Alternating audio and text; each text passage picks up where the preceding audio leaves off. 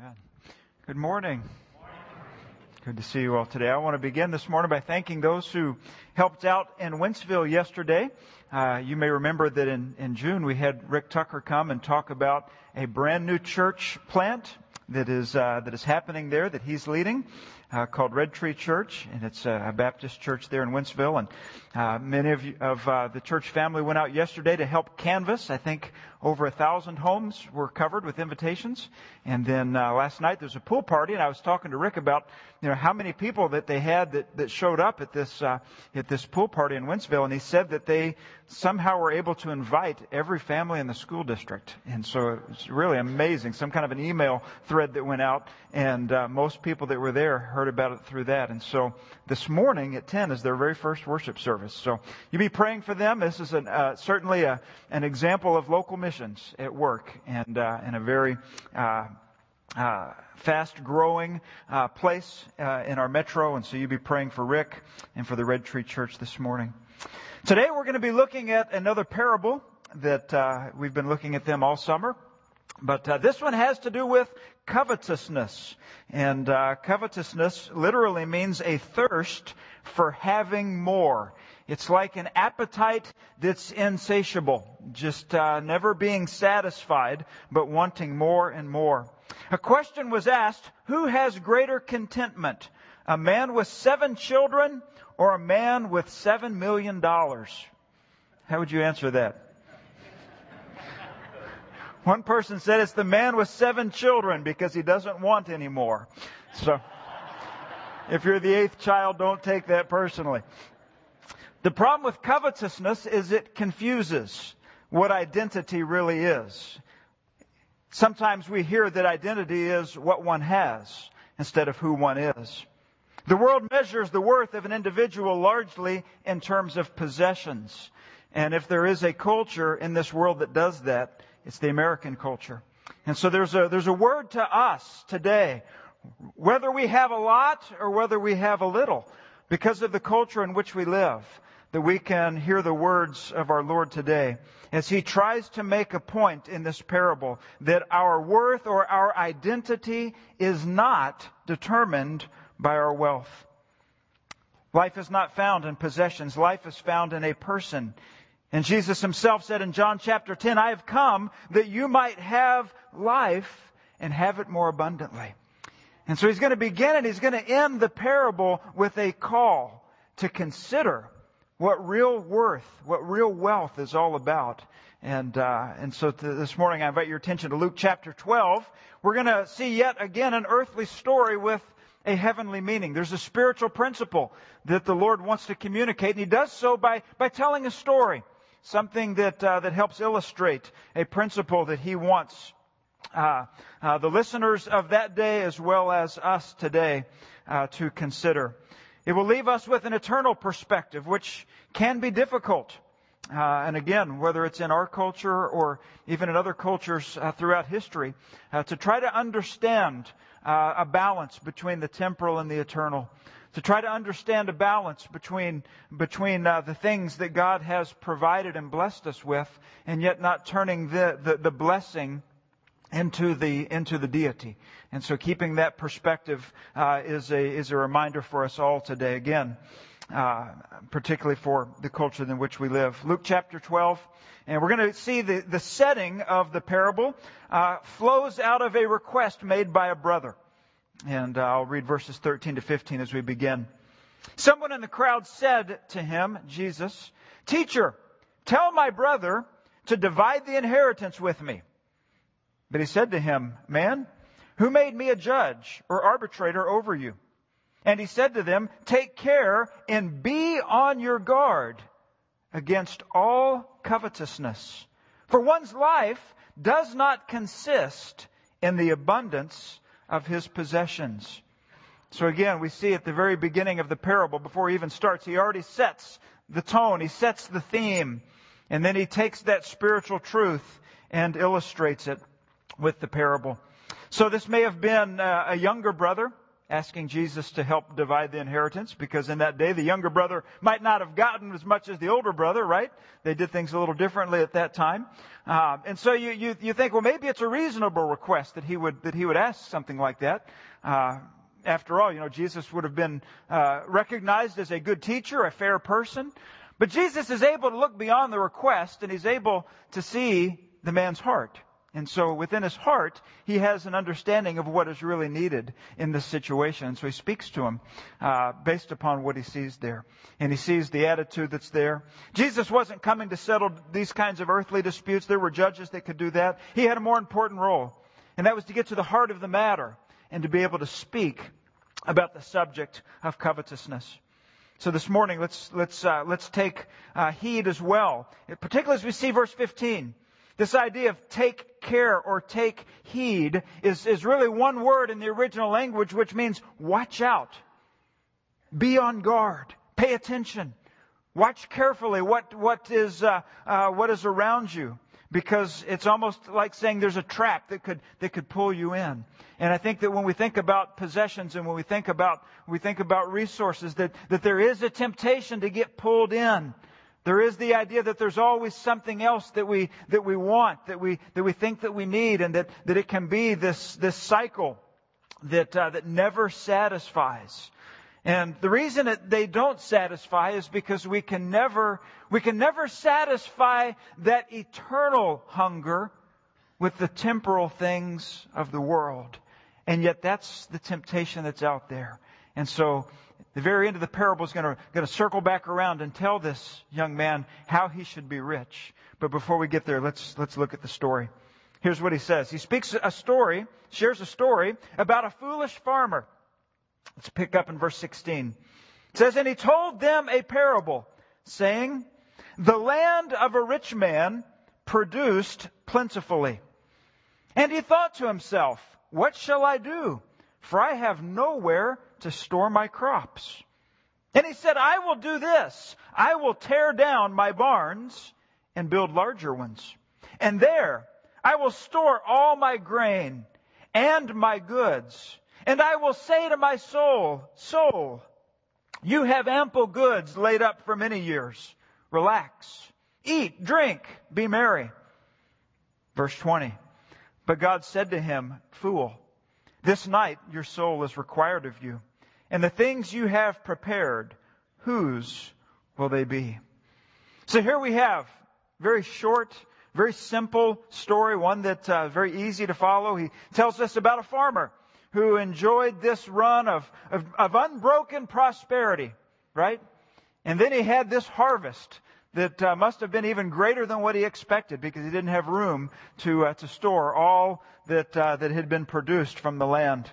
So he couldn't hold it, and he couldn't store it. So he came up with the solution to tear down the old barns and build bigger ones. And what was the purpose for that? He wanted to keep all of it. Why did he want to keep it? So that he could eat, drink, and be merry. That he could just relax for how long? Many years to come. Think of the surplus that must have been there. The surplus that he thought would continue. But God interrupted his plans by telling him that his soul would be required when? That very night. And he even called him by a title that we really aren't to call one another. Do you see that? That's a strong word, the word fool. It's used in times. You can see in the book of Proverbs, it says the fool has said in his heart that there is no God. And we see it again here, a few occasions where it speaks of it. But here he's being called out because he's thinking foolishly. He's placing too high of a priority on the things of the world, the material, the temporal. And he's not giving consideration to those things which matter most. I want us to see, first of all, that the farmer remembered a few things. But the things he remembered were the wrong things. First of all, we see that he remembered himself. If you read back through this very short parable, you'll see the word I about 6 times. And the word my or mine about 4 times. Just in a few verses. So it's I, my, mine, mine. And so he's remembering himself. You get the picture here of self-indulgence. Kind of reminds me of one of those bumper stickers. If you have one on your car, don't be offended. I'm just using it as an example. But it says, the one who dies with the most toys wins. You've seen it too, haven't you? Yeah. The one who dies. Isn't that kind of what he's thinking? Now, I've seen it, another one that says something like, the one who dies with the most toys still dies. Have you seen that one? Self-indulgence, the idea of wanting more and more, an appetite that just can't be satisfied. He was remembering himself. He was remembering the temporal world, preoccupied with the things of the here and now, and forgetting that there's another world, an eternal world. Someone once wisely said that this world is a bridge. The wise man will pass over it, but will not build his house upon it. Thinking instead about building and storing up eternal treasures. In other words, this world is just a stage to prepare for the next. And the person who forgets this is foolish, for he has really forgotten the main object of the life which God has given, and that is to live in light of eternity and to prepare for it. Jesus is warning that it is possible for someone to become so preoccupied with the temporal things that they would forget the eternal. Do we ever see that? Do we ever see the preoccupation with what is around us that we forget the eternal? Leo Tolstoy once told the story of a Russian peasant. And he was approached and told that he would be given as much land as he could walk around between sunup and sundown. Can you imagine that? Someone told you between sunrise and sundown, as much land that you can get around on foot will be yours. Well, he couldn't believe it. So with the rising of the sun, the peasant began walking as fast as he could. By mid-morning, he felt like he was moving too slowly, so he increased his pace. It was lunchtime, but he didn't even stop. He just kept going. As the afternoon heat beat down on him, he hurried his pace even more. He felt that he simply must circle more and more land. By late afternoon, he was soaked with sweat from head to toe. He was exhausted. He had walked around a huge section, but he yearned for even more. So this time he began to pick up the pace and even to a run. And he was out of breath. He was pushing himself to a fatigue that he'd never seen before. His heart was beating wildly. And yet sundown was only a few minutes away, so he ran faster and faster.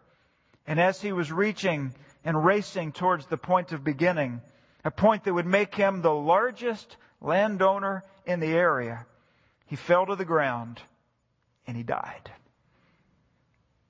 Do we see that? This farmer was remembering the wrong things. His focus was upon the temporal.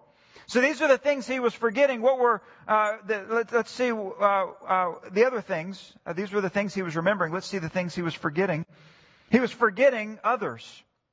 If his barns were too small to hold his crops, certainly there would have been some people out there somewhere that could have been blessed and benefited by his surplus. But there's not a single word about others, not even rewarding those who worked with him or for him. Not a thing. He apparently felt no social obligation to help the community in which he lived. The only beneficiary in his mind was himself. I came across a poem that I know was written many years ago. You may have heard it. It goes like this. Go give to the needy sweet charity's bread. For giving is living, the angel said. And must I be giving again and again? My peevish, petulant answer ran. Oh no, said the angel, piercing me through. Just give till the master stops giving to you. You see, God had been generous. God's the one who blesses the harvest. God had been generous to the farmer, but the farmer was not thinking to be generous to those around him. He also not only forgot others, he forgot time. In verse 19, he's talking about these good many things he has laid up for years. He thought he had plenty of time, when in reality, he only had a few minutes left. James chapter 4 gives a similar warning. Verses 13 to 15. Come now, you who say, today or tomorrow, we will go into such and such town and spend a year there and trade and make a profit. Verse 14. Yet you do not know what tomorrow will bring. What is your life? For you are a mist that appears for a little time and then vanishes. Instead, you ought to say, if the Lord wills, we will live and do this or that. It's not a passage that speaks against planning. It's not a passage that speaks against working hard. It's a passage which puts into perspective the life that we live. And yes, we want to work hard, we want to share, we want to contribute and help others. But we also want to live in light of what's most important. And we want to have spiritual investments and spend time serving and thinking about the things of the Lord, working in His kingdom, the spiritual kingdom. Another thing that the farmer forgot, he forgot others, he forgot time, but he also forgot God. We can see this from several aspects. The first of which is that he misunderstood where his wealth had come from. And that, I think, is why he misused the wealth. If he'd understood that it came from God, he would have been thinking about it in a more godly way. God had given a harvest, but he didn't understand that. The problem was not that he had money. The problem was that he worshipped the money, or he worshipped the crops. He replaced the eternal God with a material God. That was his focus, and that's where he got his security. It's really a word for all of us. As I said at the beginning, whether we have little or whether we have a lot, the temptation can be the same. To allow the things of the world to be the things that we worship. Even our young people today should take note of this, because there is a temptation in our culture to define oneself based upon what we have. To see the things that others have and want them and not be satisfied with what God has provided. More and more and more. What might that lead in one's life? How might that lead one to live if that's the focus? Well, he didn't utter a single word about God in considering what to do with the bounty. Remember, he talked about my harvest or my fruits, my barns, and he had forgotten where it came from. David writes in 1 Chronicles 29, verse 12, both riches and honor come from you, and you rule over all. In your hand are power and might, and in your hand it is to make great and to give strength to all. Again, as I said a few minutes ago, I believe that we're called to work hard. We're called to earn a living. We're called to provide for families. We're called to make the most of these opportunities that are before us. And yet, we also must remember that it's God who blesses. You might say, well, I'm the one that works hard. Well, I want to tell you that He gave you the health to work. Or He gave you the insight and the abilities, maybe the mental or physical abilities for the type of work that you do. The opportunities that are there. Again, recognizing that God has given blessing. But in the farmer's case, this wasn't what he was thinking about. He wasn't praising God for the blessing, but instead he'd forgotten Him. And then there was a day of reckoning. It's almost like at the end of this parable, there's a clap of thunder. Almost like a lightning bolt that's coming. A man who's so busy congratulating himself on his prosperity and his ingenuity. Making all kinds of plans for the future, right? But then verse 20 comes. And what does verse 20 say? But God said. 3 important words. If you like to underline. But God said. He'd been doing all the talking, right? And then God had something to say. There's no evidence that this man had been conversing with God, that he was not approaching God or thinking to Him. But here we see that God is ready to talk to him. God said to him, "Fool, this night your soul is required of you, and the things you have prepared, whose will they be? In the eyes of the world, how would you say this man looked? In the eyes of the world, he looked like he had been the best. In the eyes of the world, he had won the game, right? But what about in the eyes of God, who could look beyond what he had and looked into his heart? In God's eyes, he was foolish. To be a fool means to live without reason, to be senseless. A man here who thought he had many years to live, and he didn't even have another day. And that very night, God said, "Your soul is required of you." As I was reading through the meaning of these words, the word required jumped out at me. Required, the commentary said, was a banking term. A word that would have been speaking of something like calling in a loan. That now was the time to call in the loan. It's required that you pay it back. And when we think about it from that perspective, isn't that what life really is? Isn't life really on loan from the giver of life? Isn't He the one that someday will bring it back in? That it'll take it into eternity? Take it to Himself? We don't always live in light of that. But the parable tells us that people may ignore God all of their lives, but one of these days they will ignore Him no longer. Maybe today is a day for you to consider what it means to live in light of eternity. I realize it's hard. The traps are everywhere. Whether we're young or old, the traps for security or for success, the definitions of this world are very clear. But if we follow that line of thinking, we might not ever think of eternity. Like this man. Gave it no thought. It was all about what else he could give or what other ways he could eat, drink, and be merry. But not giving thought for what would take place when this life was over. Well, there is a solution at the end of the parable. And the solution is 3 simple words. Rich toward God. Isn't that an interesting phrase? To be rich toward God. That's what the parable was about, right? It was about riches. Jesus was talking to a man who was concerned about riches. In fact, that's what prompted the whole parable in the first place. And so it's as if full circle comes around, but Jesus tells him that he's seeking to be rich in the wrong things. What does it mean to be rich toward God? Isn't that an interesting phrase? Rich toward God. This was really the goal of what Jesus was giving the young man that He wanted him to be thinking about.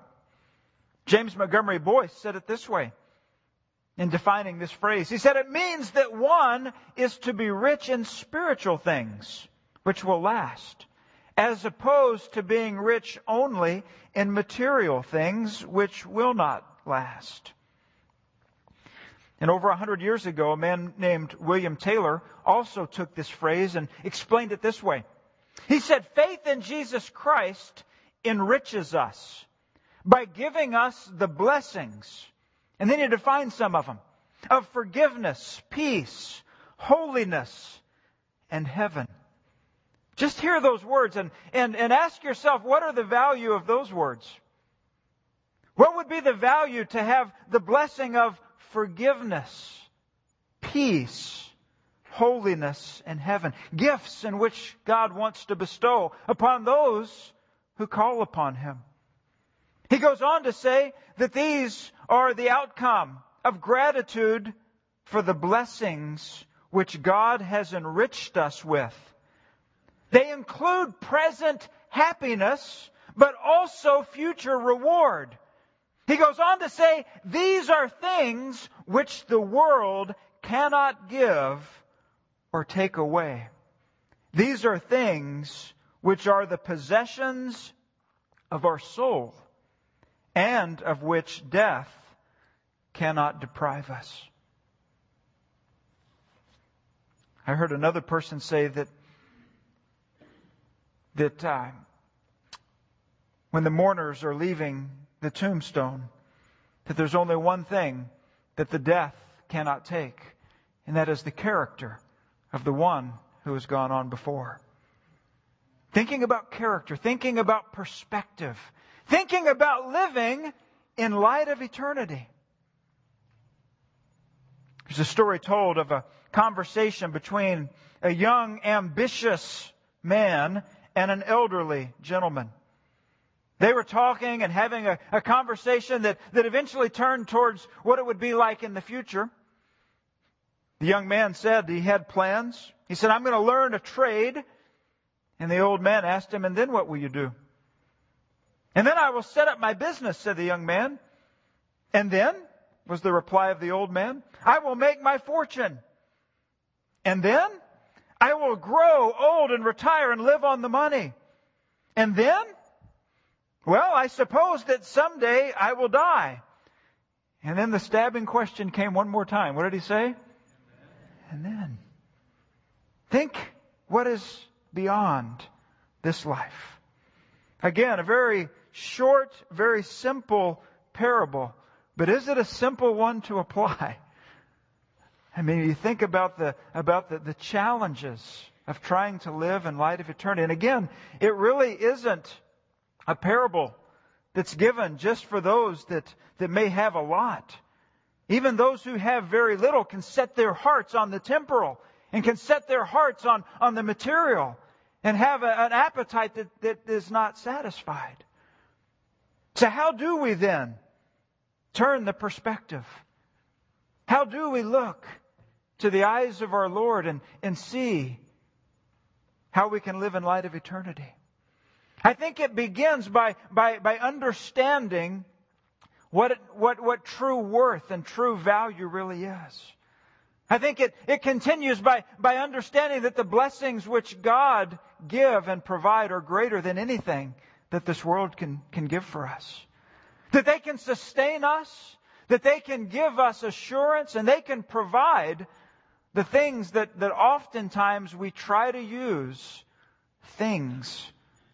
stuff to satisfy. Have you ever done that? Or am I the only one who tried to meet a spiritual need with something temporal? Anybody else done that? Does it even satisfy at all? It just leaves us empty. And we think, well, maybe we just need more of it or something else, right? Maybe today you've reached that point. Maybe today you recognize a need for something beyond what this world can give. So I would encourage each of us, myself included, to think through this parable, to consider what it will be like beyond the grave, to consider what it is that we're storing up, what it is that we're preparing for. Because now is the time for that opportunity.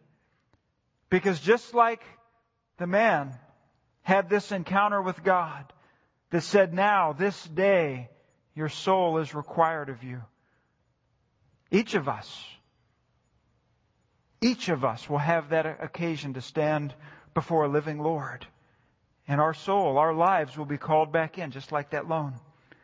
The life that's been on loan for us will be called in.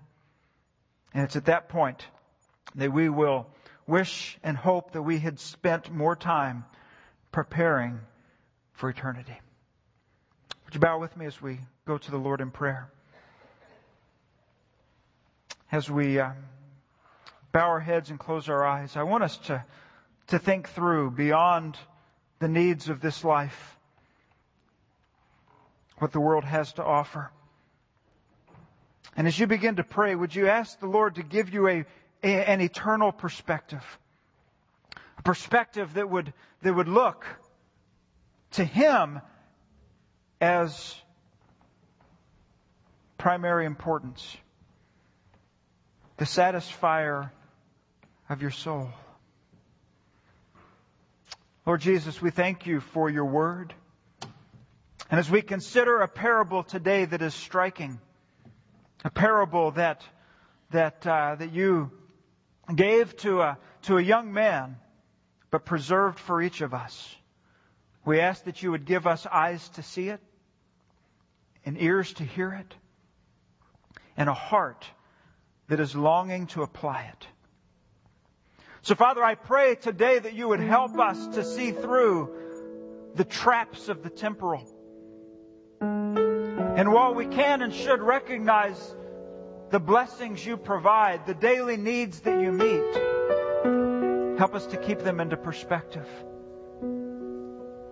Help us to look around and to see how they can be used to assist others, and how we should first and foremost give you thanks and glory for what we have.